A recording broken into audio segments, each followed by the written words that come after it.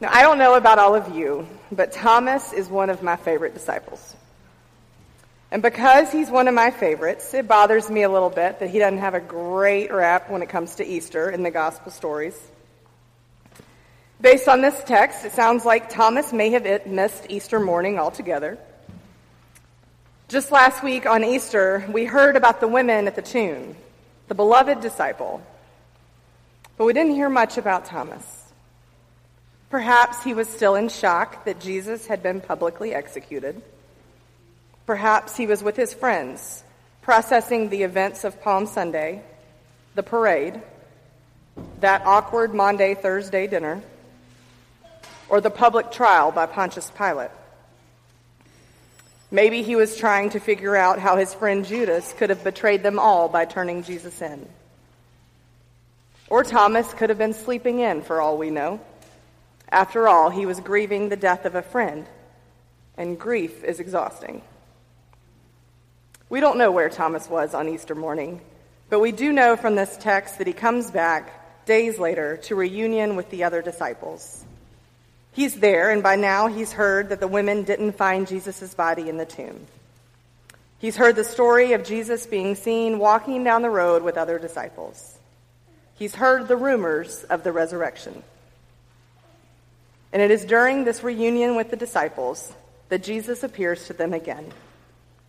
The man whom they had watched die joins them for an ordinary meal.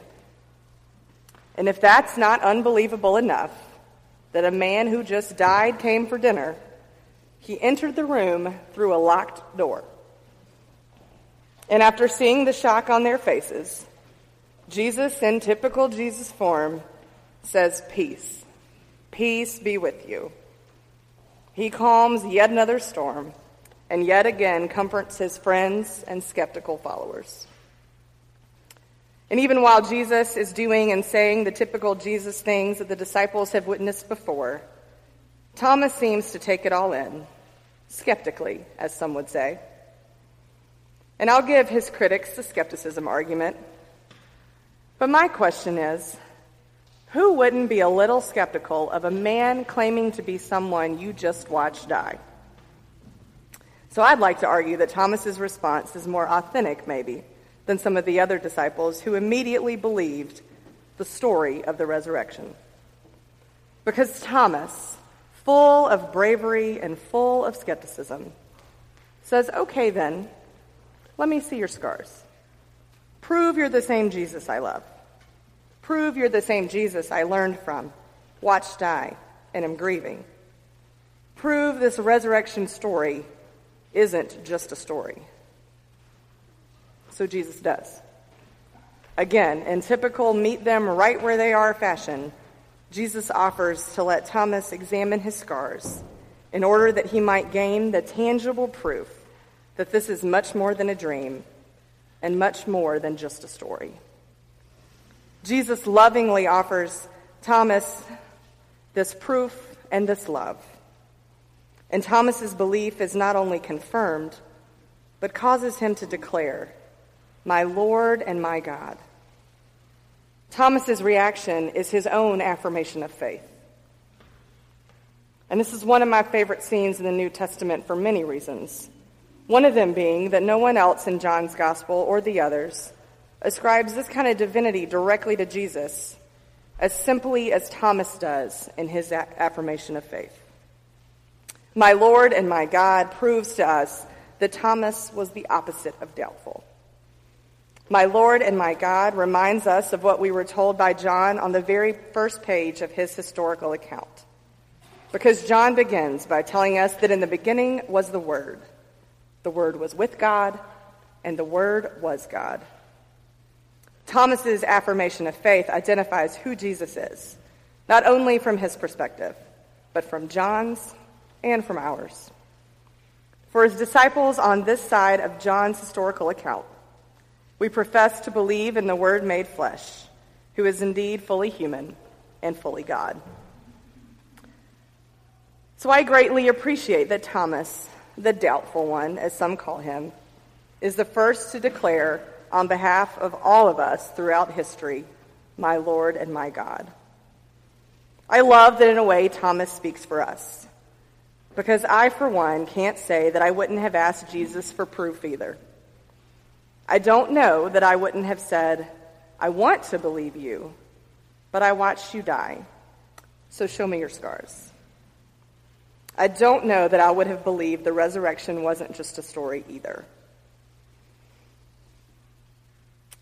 What happens next in John's account is debated by scholars in terms of who Jesus is actually addressing, because Jesus responds, have you believed because you've seen me? Blessed are those who have not seen and yet believe. Some argue Jesus is talking to Thomas and all of the disciples. Others argue that Jesus is speaking to all of us, disciples of every time and place throughout history. So if Jesus is speaking to the future generations, including us, then we have all just received a blessing from the risen Christ himself. Because certainly none of us have actually seen Jesus in the flesh, yet we believe the resurrection and continue to gather together week after week to bear witness to it. We have not seen Jesus, but we have witnessed tangible new life through celebrating the birth of a child. We have not seen Jesus, but we have witnessed deep, tangible hope when the doctor declares cancer is in remission. We have not seen Jesus, but we have felt the palpable peace that comes from a loved one taking their last breath after a life so well lived. We have not seen Jesus, but we have felt the power of the tangible community of faith when we needed support and unconditional love the most. We have not seen Jesus, but we believe the story of the resurrection holds so much hope that it has to be told over and over and over again. I like to tell you the story of a woman named Carol. Carol had breast cancer for 30 years, and for 16 of those years, it was stage 4. She was beyond brave and lived out her deep belief that, as our Confession of 1967 states, life is a gift to be received with gratitude and a task to be pursued with courage. She was a survivor at her very core and an inspiration to many. At the cancer center, one of her nurses called her the morale mascot.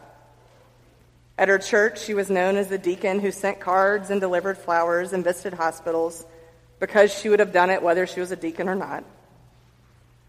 In her development work as director of major gifts, she was known as the woman who never asked for money, but asked to thank her donors face to face. In the ICU, one of the nurses dubbed her the sassy patient with a family made of steel. She loved life, and she loved to love people.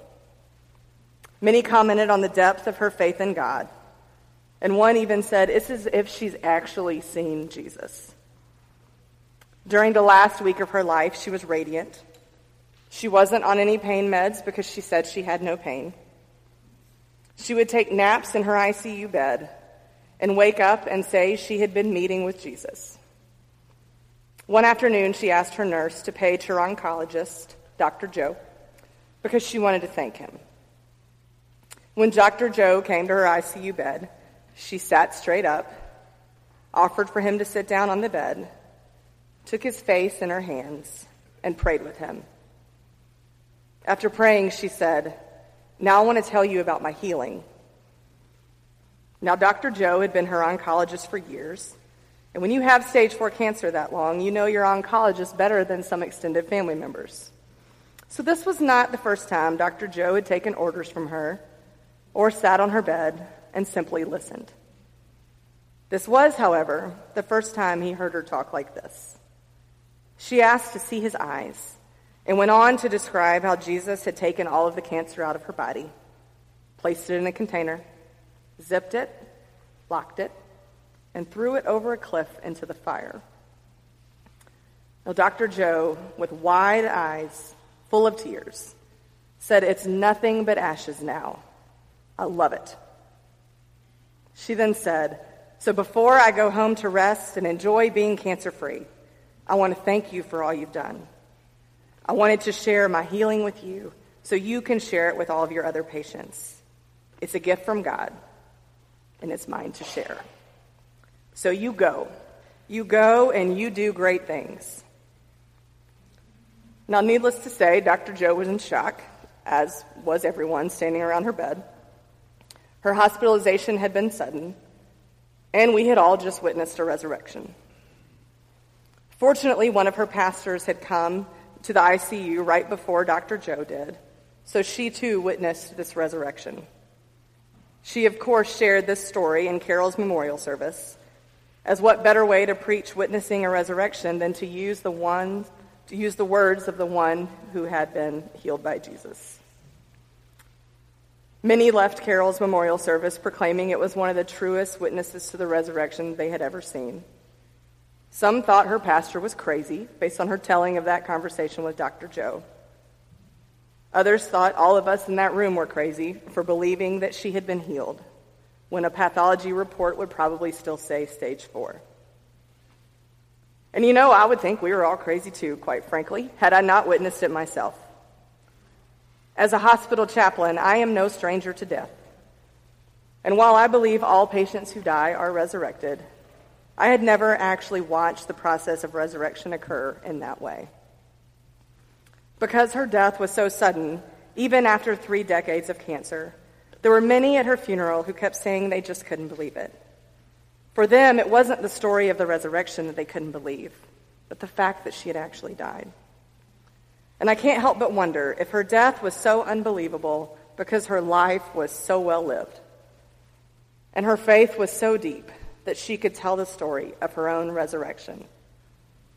I hope you know someone like that. I hope you know someone whose faith is that contagious and whose life is that well lived.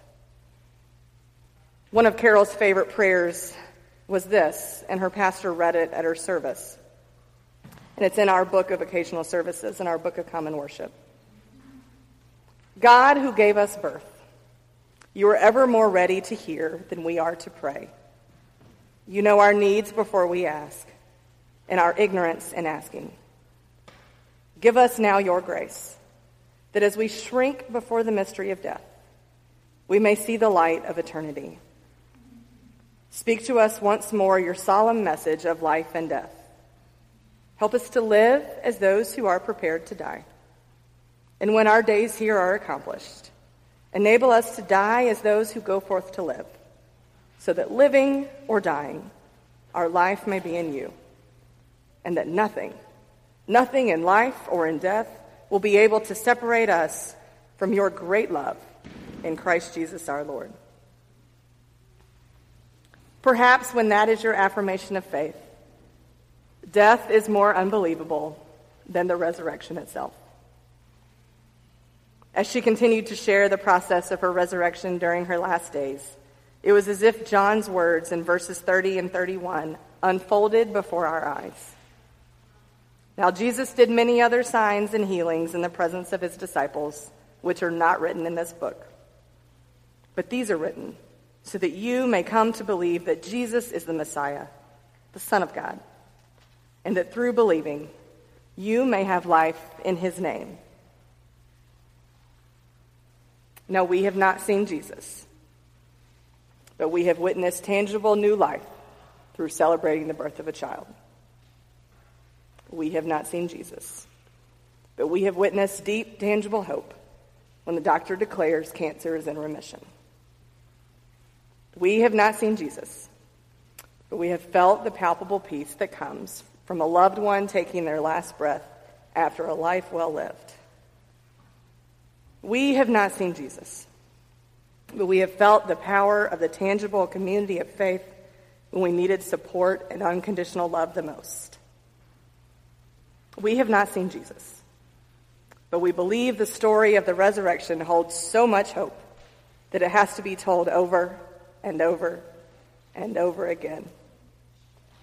And when we declare, "Our Lord and our God," Jesus says, "Blessed are you who have not seen and yet come to believe." Blessed are you. Amen.